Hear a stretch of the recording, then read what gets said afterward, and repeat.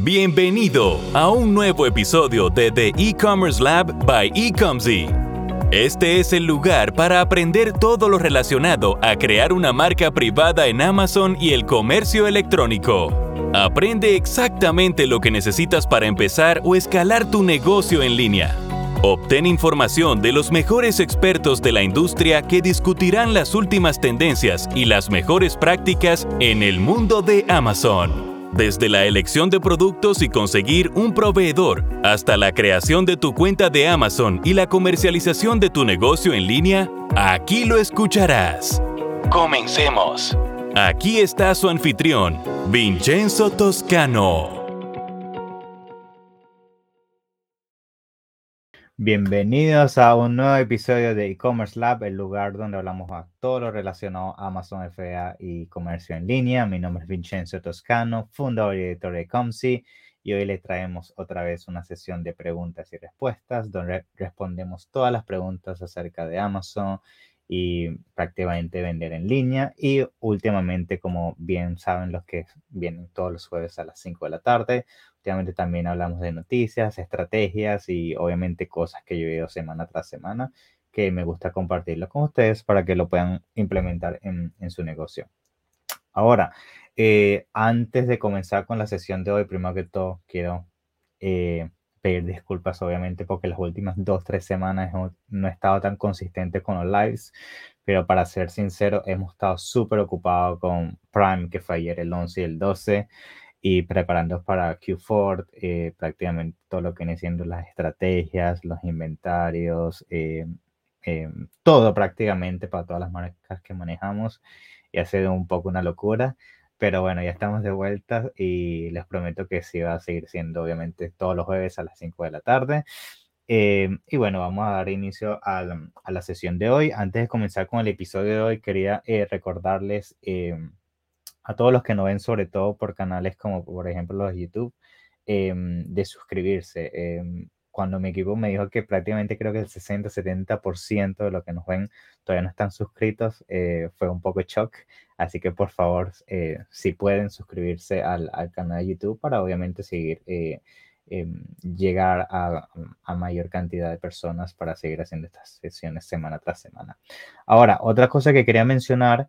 La semana pasada hice un episodio con Adriana Rangel. Ella es prácticamente uno de los ambassadores de Healing Time.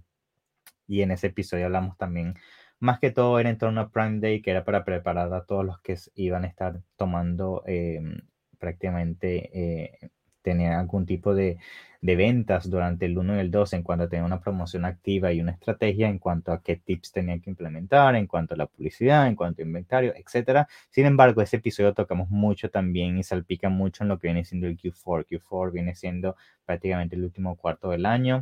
Prácticamente casi siempre es el cuarto más importante en lo que viene siendo en Amazon. Entonces les recomiendo mucho que lo vean. Y bueno, vamos a dar de una vez inicio a las preguntas porque tenemos varias aquí en el sistema. Y antes de tocar eso, en realidad ahorita que me acabo de acordar, tengo varias noticias que quiero primero tocar, que son muy importantes, y siento que es bueno que estén al tanto de todas estas noticias en el campo de Amazon. Primera noticia, y esto es para aplicar prácticamente de manera, a partir del 11 de octubre, esto fue efectivo, un cambio que hizo Amazon. Todas las ventas que se generan entre el 11 y el 25 de diciembre, los clientes tienen prácticamente posibilidad de devolver el producto hasta el 31 de enero. Ahora, ¿por qué menciono esto? Porque para algunos de ustedes es bueno que tomen esto en cuanto a protección de inventario, en cuanto a protección de ventas y todo eso, porque puede suceder que muchos, sobre todo durante Prime Day, Black Friday y Christmas, que ahora que el window, que casi siempre todos los años se hace esto, pero es bueno mencionarlo, es hasta el 31 de enero. No se sorprendan mucho si en enero, que generalmente enero, por eso lo llamamos el mes negro, porque hay muchas devoluciones en enero, sobre todo si vendes cosas que si, por ejemplo, de ropa, imagínate, muchos regalos, persona no le va a la talla justa, o electrónico, a la persona que le regalaste, qué sé yo, unos audífonos no le gustó. Es muy normal en enero que vean una tasa muy alta en cuanto a devoluciones, entonces tomen eso en consideración al momento de obviamente analizar sus reportes y tomar decisiones a partir de ahí, no se preocupen, vayan a pensar que es algo que está mal con el producto, porque prácticamente vas a tener devoluciones acumuladas desde octubre hasta enero, prácticamente 4 meses. La siguiente noticia que quería prácticamente mencionar, y esto me parece bastante útil para ustedes que están comenzando, sobre todo a vender sus productos en Amazon y ya tienen la marca registrada con Amazon. El programa Vine, que siempre lo menciono mucho y lo recomiendo, el programa Vine prácticamente es lo que usamos nosotros en todos los lanzamientos y siempre lo recomiendo que todos lo usen, que es prácticamente un programa que tú le pagas a Amazon $200 y ellos lo que hacen es que distribuyen tu producto hasta 30 personas. Generalmente estas 30 personas son los que nosotros vamos llamando influencers dentro del espacio de Amazon. Se dedican a hacer reviews y cosas por el estilo. O sea, prácticamente ellos reciben el producto y su trabajo el día a día es recibir muchos productos y poner una reseña honesta. La noticia es que hay 50% hasta el 31 de octubre. Entonces aprovechen hasta el fin del mes si obviamente tienen un producto nuevo que quieren tomar beneficio de este programa, porque prácticamente son 30 reviews que casi siempre, si el producto obviamente es un producto agradable y tiene la funcionalidad como la debe tener en su nicho, suele prácticamente darte casi siempre reviews muy positivos. Entonces, en vez de 200 cuesta $100. Si automáticamente al ir a su cuenta lo aplican ese programa, le deducen automáticamente y solo le hacen el cobro del 100%. ¿Ok? Y la otra noticia, y esta me pareció muy útil, sobre todo para aquellos también que están haciendo publicidad con video. Ahora ustedes pueden hacer prácticamente videos dentro de la plataforma de Amazon. Ustedes saben que antes, que siempre hablamos de video ads y cosas por el estilo, tenían que pagarle un designer, un videógrafo, etcétera, para que le hiciera la edición y prácticamente preparar el video solamente para publicidad. Y esto obviamente al final se volvió un poco tedioso si tenías muchos productos y querías probar diferentes estrategias en torno a tu producto. Porque imagínate tener que diseñar un video cada vez de un color diferente o de diferentes productos, y en promedio un buen video te va a costar entre los $400-$800. eh, Obviamente se vuelve muy costoso. Entonces ahora lo que puedes hacer es, si vas a tu plataforma de Seller Central y vas a la sección de publicidad, dentro de la sección de publicidad lo que vas a poder hacer es, vas a crear tu campaña de video como la sueles crear abajo de Sponsor Brands, y ahí vas a tener la opción de prácticamente usar los templates de Amazon. Y los templates de Amazon prácticamente lo que te permiten hacer es, Amazon automáticamente obtiene las imágenes y obtiene parte del texto de tu listado de información y te genera prácticamente una estructura. ¿Ok? No, obviamente no te finaliza todo el video, te deja algunos espacios en blanco para que los rellenes, pero es gratis y obviamente es una buena forma de testear diferentes productos si tienes muchos y diferentes colores, en vez de tener que siempre esperar que el diseñador te haga un video y luego testearlo. A veces el video luego no está dentro de los estándares de Amazon, tienes que cambiarlo, etcétera. Ahora, esto obviamente no es una solución. No quiere decir que ya no vas a usar un diseñador profesional para que te haga los videos, editor, etcétera. Esto es solamente una solución para que obviamente experimentes con herramientas desde ahora, sin tener que obviamente tener presupuesto para tener que lidiar con lo que viene siendo diferentes tipos de videos y producción a nivel más profesional. Pero es algo que obviamente va a ayudar a muchas personas, porque ahora obviamente esa barrera que impedía a muchos probar ese tipo de publicidad ya no existe. Esas son las noticias principales. Oh, me acordé una más, y esta es muy importante, por cierto. En el Search Query Performance Report, que prácticamente esto lo van a conseguir si van donde dice marcas, y en marcas van a ir donde dice análisis de marcas, si lo están viendo en español. Y luego donde dice análisis de marca en español, como este reporte se llama rendimiento, ya se lo voy a decir, términos de búsqueda de Amazon. Correcto. No, perdón, rendimiento de consultas de búsqueda. Así se llama en español la pestaña que van a ir.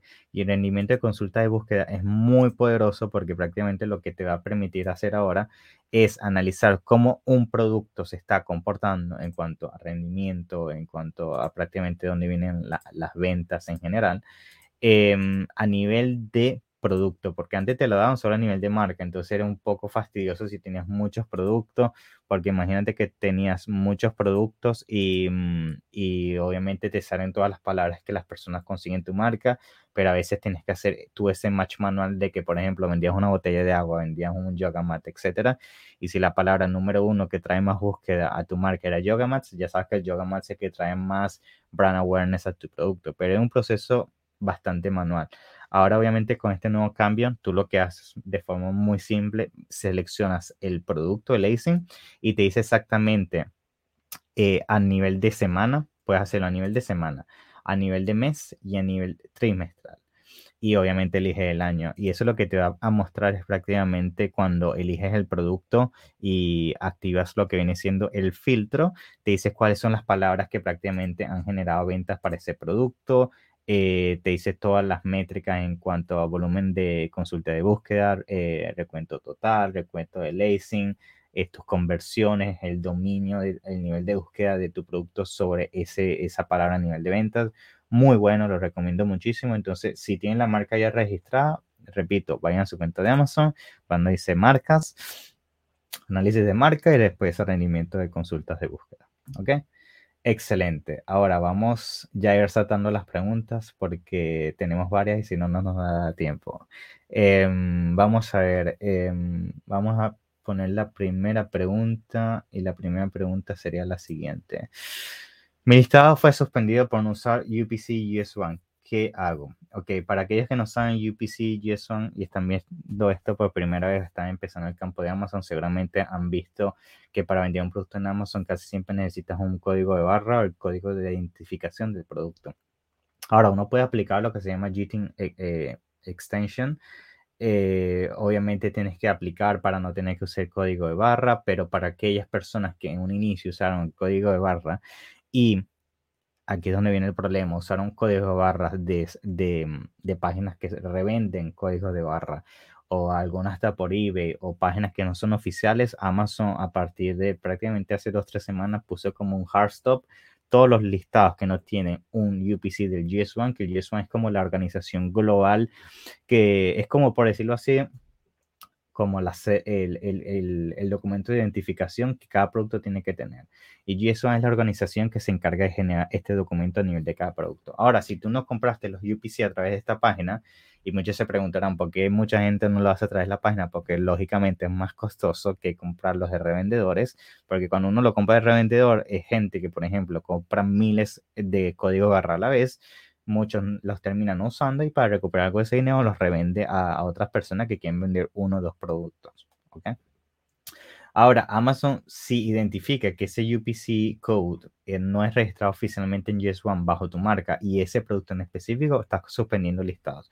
¿Cómo solucionas ese problema? Primero que todo, tienes que hacerlo a través de soporte, tienes que mostrar el certificado del GS1 code si lo tienes, si no lo tienes es bastante complicado porque significa que tienes que cambiar el UPC code y hay una serie de pasos bastante técnicos que si quieres que obviamente te los expliquemos, yo te los puedo mandar en un correo o de manera más técnica porque hablando es difícil de explicar, pero en resumen el proceso lo que tienes que hacer es prácticamente apelar, tratar de hacer a través de varios pasos el cambio del UPC code, pero te lo digo de antemano, es bastante complicado cambiar el UPC code a uno de GS1 si el tuyo no es GS1 en primera esencia. Ahora, a veces sucede que si el código es de GS1, o sea, si lo compraste de manera legal a través de la página de ellos y aún así el listado fue suspendido. ¿Qué pasa? A veces al momento de ocupar el UPC code puede ser que no pusiste el nombre de la marca exacta como la tuya y la descripción del producto. Por ejemplo, si en la página de GS1 pusiste marca, vamos a llamarlo Lolo, como la marca. Lolo, botellas de agua, Lolo, por ejemplo. Y el producto termina siendo, en vez de una botella de agua, termina siendo un vaso. Vasos Lolo. Ese simple cambio puede ser que obviamente haga un mismatch entre el registro del GS1, el código barra y el sistema de Amazon y es donde te suspenden el listado. También errores ortográficos. Entonces, todo esto son cosas que tienes que ver y analizar al momento de hacer una appeal para entender por qué en primera esencia fue suspendido y qué pasos tomar. Repito, si necesitas más ayuda, mándanos un correo o en nuestros comentarios y te explicamos en más detalle si es necesario. ¿Okay? Muy bien, siguiente pregunta. ¿Qué recomiendas hacer en cuanto a PPC en Q4? Q4 es lo que veníamos hablando, que venía siendo el último semestre del año. Yo a nivel de PPC, a mí, siempre en Q4 a mí no me gusta experimentar. A mí no me gusta estar probando cosas que si muchas campañas automáticas, muchas campañas frase, broad, etcétera.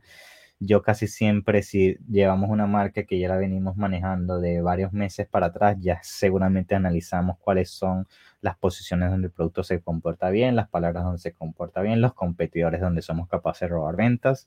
Y esos son prácticamente lo que nos queremos enfocar 100% en Q4, porque yo sin Q4 me pongo a experimentar con campañas exploratorias que son buscando términos más amplios, obviamente, como que frases que son más específicas o a través de automatic targeting quiero buscar específicos async donde puedo convertir o accesorios que puedo convertir o frases muy específicas que a veces no logras conseguir a través de tu estudio manual de mercado, pero la automatic campaign te las consigue.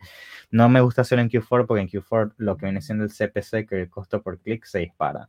¿Por qué? Porque hay mucha saturación en el mercado en cuanto muchos quieren saltar a Amazon en Q4 porque es diciembre, saben que las ventas aumentan, entonces todos tratan de competir por la publicidad y si tú tratas de también competir en palabras que no tenías validad en primera esencia o no tienes data que te diga, ok, si vale la pena pagar los 5 o 8 dólares por clic, vas a quemar mucho dinero sin ninguna necesidad.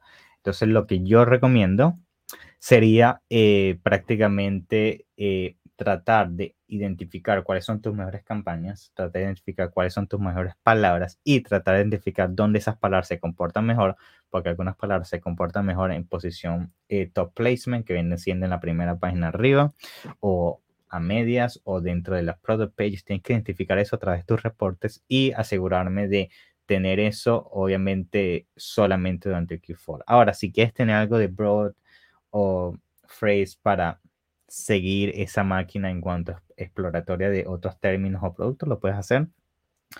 Yo generalmente recomiendo quedarme con mi exact match en cuanto a producto y en cuanto a product targeting en los ASINs que he validado. Y obviamente podría dejar algo de phrase match si obviamente las tengo muy bien controladas con negative match y bits, pero prefiero irme en lo seguro para evitar que obviamente se me disparen los gastos y no obtener los resultados que quiero obtener, obviamente. Otra cosa también muy importante es definir un budget.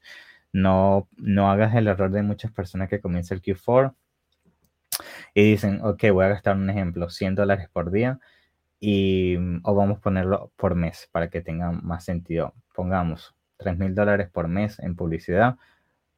Llega octubre, $3,000, ves que las ventas no suben, ok, en noviembre le voy a poner 4,000. O en diciembre veo que todavía las ventas no han aumentado como quise en noviembre y en diciembre me sigo poniendo loco y lo sigo poniendo en 6,000, 8,000 al mes.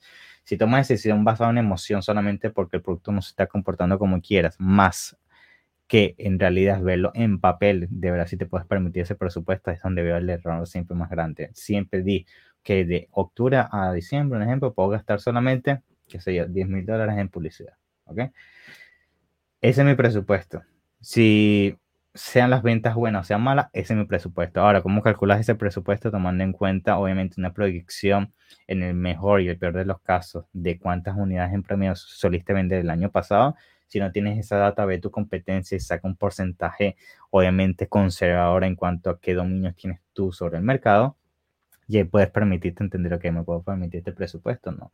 Obviamente este presupuesto puede cambiar muchísimo si su estrategia más allá de venta es generar posicionamiento y no ganancias. Eso es otra discusión, pero esa es una conversación que todos se tienen que hacer antes de tirar un número a lo loco solo por decir que el aumento del presupuesto ya sin tener un objetivo claro. ¿Okay? Siguiente pregunta, ¿cómo conseguir los mejores fabricantes? Para conseguir fabricantes, si hablamos del nivel de China, lo mejor que puedes hacer es Alibaba. O sea, es lo mejor que puedes hacer a nivel de plataforma. Ya es una plataforma muy completa a nivel del sistema de comunicación con los fabricantes, cómo puedes prácticamente verificarlos. La mejor manera de verificar su fabricante es usar los filtros que vendría siendo el Trade Assurance. asegúrate que son verified suppliers, asegúrate que son suppliers que tienen fabricantes mínimo 5 años en el mercado. Y generalmente a mí me gusta trabajar con fabricantes que mínimo facturan más de $1 millón al año. Ahora, ¿por qué me gusta trabajar con fabricantes grandes? Porque obviamente no quiero trabajar con fabricantes que, por ejemplo, es un fabricante que trabaja en una oficina de súper pequeña con solo 2 empleados y una sola máquina. Y entonces me están prometiendo que me pueden hacer miles y miles de unidades y luego no pueden prácticamente lidiar con el volumen de ventas que puedo llegar a tener. Entonces siempre quiero con fabricantes que tienen una historia de volumen, y sobre todo porque volumen también te indica que es un buen fabricante. Si un fabricante tiene volumen es porque sus productos son buenos. Tú no vas a tener un fabricante malo con mucho volumen de venta. Entonces esos son generalmente los filtros que implemento.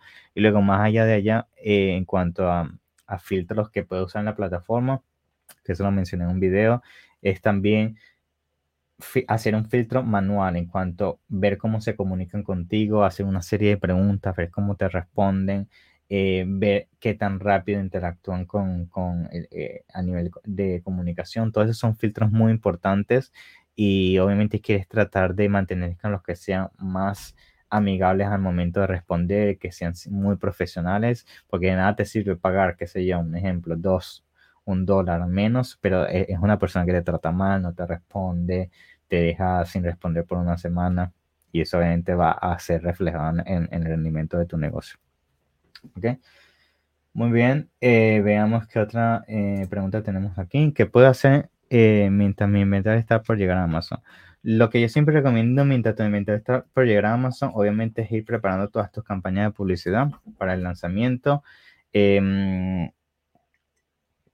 Un gran error que yo veo es que cuando el producto está por llegar a Amazon, no tienen nada listo. O sea, muchas personas esperan que el producto esté activo para ver qué hago para que se venda. Y es un error muy grande, porque si tomas la decisión de obviamente hacer una estrategia solo con el producto es activo, primero que todo vas a desperdiciar el honeymoon period, que es uno de los videos que prácticamente mencioné hace, creo que 1 o 2 meses, tuvo mayor respuesta y ha ayudado a muchas personas a entender cómo ahora hacer lanzamientos, que es entender que durante los primeros 30, 60 días de tu producto es cuando Amazon te posiciona más. Ahora, si tú estás apagado las primeras 2 semanas porque no sabes qué hacer, no tienes todavía las palabras, estás escribiendo tu listado, eso es un red flag para el sistema, y va a ser muy difícil después tomar otra vez el momento de encuentro de venta. Entonces, mientras el producto está llegando a lo que viene siendo Amazon, lo primero que tienes que hacer es asegurarte que el listado esté completamente optimizado a nivel de título, bullet points, search term, lo que siempre mencionamos aquí en el programa. Lo que tienes que también hacer es prácticamente diseñar la estrategia de lanzamiento. Y eso yo lo haría antes siquiera que el producto salga de China, en este caso como ejemplo. Y eso se refiere a cómo voy a generar esas ventas iniciales. ¿Cuánto presupuesto voy a disponer a mi publicidad? ¿Cuáles son las palabras que yo tengo que estar para comenzar a generar ventas y posicionarme de manera orgánica? Preguntarte, ¿tengo presupuesto para hacer algo fuera de Amazon con influencers? Como por ejemplo poner productos en un blog para incentivar traer tráfico en esos primeros días. eh, Ponerme en contacto con youtubers que hagan las mejores top 10 botellas de agua para hacer deporte, y hagan, mencionen mi producto y pongan el link en su descripción. Todas estas estrategias ayudan mucho, y si no la tomas en consideración y luego tratas de hacerlo todo en la semana que el listado está activo, vas a perder tiempo y va a ser difícil generar ese efecto bola de nieve. Entonces siempre las 3 áreas son SEO, que es listado y cómo va a ser prácticamente tu producto. La parte de design, ya tienes que preparar las imágenes, cómo vas a presentar tu producto, el A+ content, video, todo eso. Y la tercera parte es lanzamiento, que el lanzamiento engloba lo que viene siendo tu campaña de publicidad y estrategia fuera de Amazon. Ahora, aparte de eso, también sí, obviamente que tiene que ser parte de tu análisis, es entender en cuánto tiempo voy a ordenar más inventario. ¿Tengo el presupuesto para ordenar ese inventario? Si no tengo el presupuesto, ¿de dónde voy a sacar el presupuesto mientras Amazon me paga? Todas esas son cosas que tienes que hacer durante el lanzamiento. Ni siquiera el lanzamiento, antes que el producto siquiera salga, de este caso, del fabricante, y tienes que hacerlo todo bien documentado para que no te agarre como se dice, en la mano en la masa y no tengas tiempo de reaccionar. ¿Okay? Pero tengo muchos videos acerca de lanzamientos y todo eso. Chequean nuestro canal de YouTube y ahí me adentro más en detalle con todo eso. Muy bien. Veamos qué otra pregunta. ¿Mejor tener muchas variaciones o menos? Generalmente yo no es que te voy a decir que hay un mejor o un peor, porque no lo hay. O sea, en realidad eso va a variar mucho del tipo de producto y la categoría donde tu producto se está vendiendo. Por ejemplo, si vendes un producto que se presta mucho para variaciones, y yo te voy a poner un ejemplo bastante simple. Digamos que vendes un yoga mat, ¿ok? Que es prácticamente el colchón donde se hace yoga, que se pone en el piso, donde se hace ejercicio. Obviamente, si vendes solo color negro, vas a matar prácticamente mucha audiencia que pueda comprar ese producto. Imagínate que ese producto también sirva para mujeres y no tienes colores femeninos, eso va a afectar tus ventas. Entonces, por ejemplo, si tienes un producto que puede abarcar muchas audiencias al mismo tiempo, sea a nivel de color, sea a nivel de tallas, sea a nivel de estilo, etcétera, quieres tener variaciones. Ahora, tampoco quieres comenzar con muchas variaciones en el primer mes, y eso también nosotros con nuestros clientes siempre evitamos de no comenzar con muchas variaciones, porque a nivel de inventario eso va a ser muy difícil si no tienes el poder, primero que todo, adquisitivo, porque si lanzas por ejemplo, una botella de agua con 15 colores, imagínate que tienes que lanzar 500 unidades por color. Ya estamos hablando de prácticamente, si son 10 colores, 5.000 unidades solamente, pues tienes que hacer 500 por color. Y luego tienes que tener en consideración que puede ser que un color se venda más que uno, otro no se vende, luego tienes inventario estancado en un color que tienes que liquidar. Entonces me voy a comenzar con las variaciones que más sabes que se van a vender, y esto fácilmente lo puedes hacer haciendo análisis de mercado.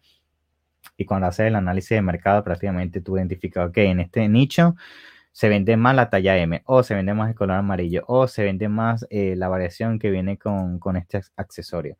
Entonces eso lo tomas en cuenta y lanzas al mercado con las variaciones más potentes, y te aseguras de obviamente comenzar el proceso del producto de manera más eficiente, en vez de lanzar todo y todo al agua y ver qué pesca, ¿sabes?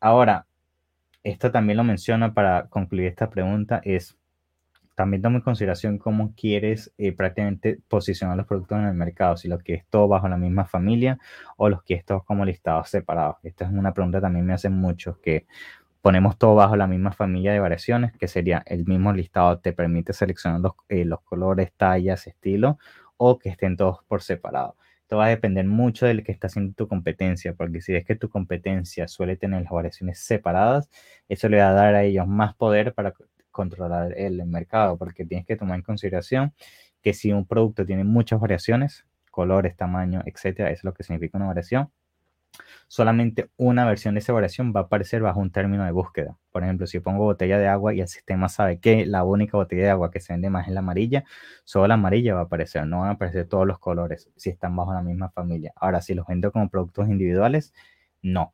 Entonces eso es algo muy importante a nivel estratégico, porque obviamente hay ventaja de tenerlos todos juntos porque comparten los reviews, pero tenerlos separados te da más control y tienes más posicionamiento dentro del mercado. Por ejemplo, tenemos un cliente que antes de venir con nosotros, él tenía sus ventas excelentes, y de la nada se dieron cuenta que sus ventas disminuyeron muchísimo y no entendían. Y luego nosotros, cuando nos contactaron, hicimos la auditoría, el error que hicieron es que ellos tenían un producto que tenía muchas variaciones, unieron todo eso bajo un solo listado, y prácticamente lo que sucede es que cada una de esas variaciones tenía un historial de controlar diferentes palabras en diferentes posiciones.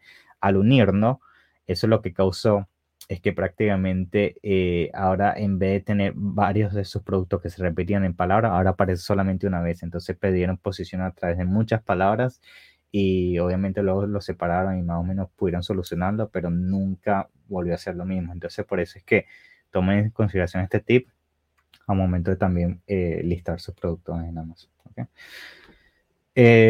Muy bien, creo que tenemos una última pregunta. Sí, esta es la última pregunta. ¿Qué recomiendas cambiar para mejorar conversiones? Lo que yo recomiendo cambiar siempre es imagen. Imagen principal, que vendría siendo lo que siempre te da el cambio más rápido. Obviamente hay otras cosas que puedes probar como el título, la descripción, el orden de los bullet points, el precio. Yo creo que imagen con precio son los número uno, porque obviamente imagen, o sea, tienes que pensar que a veces una imagen puede hacer día o noche en diferencia. O sea, el ángulo como pones el producto, el tamaño en la foto, el color, la tonalidad, todo eso hemos visto que a veces cambiar una imagen nos sube las ventas hasta un 5 o 10%. Entonces, prueba primero con imagen, trata de conseguirla mejor. Amazon te permite hacer esto, A/B testing, te permite prácticamente poner dos imágenes y la vas rotando y te dice cuál se comporta mejor. Ahora lo puedes hacer con títulos y bullet points. Entonces trata de experimentar con todas estas cosas y siempre también toma en consideración la parte del precio. Muchas cosas que la gente no hace es experimentar con precio, porque capaz lanza un producto y para ellos el producto vale $25 y no es nada que le cambie su opinión, pero luego analizas el mercado y el promedio del mercado de ese mismo producto es $15. Entonces ahí ya es un problema muy grave, en el sentido que estás $10 por encima de la media del mercado. Entonces analiza también si tu precio es realístico y trata de justificar también, ajustarlo a tus márgenes y que tenga sentido para ti, lógicamente, y testearlo con lo que acabo de mencionar, imágenes y todo, y eso generalmente suele garantizar algún tipo de mejora en conversiones, siempre y cuando el producto sea bueno, en principio, obviamente. Muy bien, esas son las preguntas que nos da tiempo de cubrir por hoy. Hay otras que quedan pendientes, pero las cubrimos la semana que viene. No se preocupen para aquellos que no le pudimos cubrir su pregunta hoy. Para aquellos que se las respondimos, recuerden, si hay algo que no quedó claro, siempre en los comentarios o correo o los 30 minutos que siempre damos gratis con nuestras consultorías en nuestro equipo para responderlo en más detalle. Y nada. Por último, quiero desearle un feliz resto de la semana y fin de semana mañana. Recuerden, cualquier tipo de pregunta, estamos aquí para ayudarles y nada, les deseo lo mejor. Espero que obviamente Prime Day, para aquellos que lo hicieron, que fue el 11 y el 12, prácticamente ayer, que vendría siendo miércoles, el martes y el miércoles. Espero que hayan tenido muchas ventas y les haya ido muy bien. Y bueno, nada, comparten su experiencia, cómo les fue el Prime Day del 11 al 12 de octubre, porque siempre me gusta ver cómo prácticamente eso es reflejado en la comunidad, porque muchas veces sabes que Amazon puede decir que las ventas fueron excelentes, pero a veces no es la realidad en la comunidad. Entonces sería bueno que lo dejen en los comentarios y lo vamos discutiendo ahí, ¿ok? Un abrazo grande, cuídense mucho y hasta la próxima. Chao, chao. Gracias por escuchar The E-Commerce Lab by eComzy. Asegúrate de suscribirte para no perderte ningún episodio. Mientras te suscribes, déjanos una valoración y una reseña en Apple Podcasts, Spotify o donde sea que escuches. Así será más fácil que otros conozcan el programa. ¿Quieres más? Visita nuestra página web en www.ecomzy.com, donde puedes conseguir tu primera consulta gratis. O encuéntranos en Instagram, Facebook y LinkedIn como eComzy.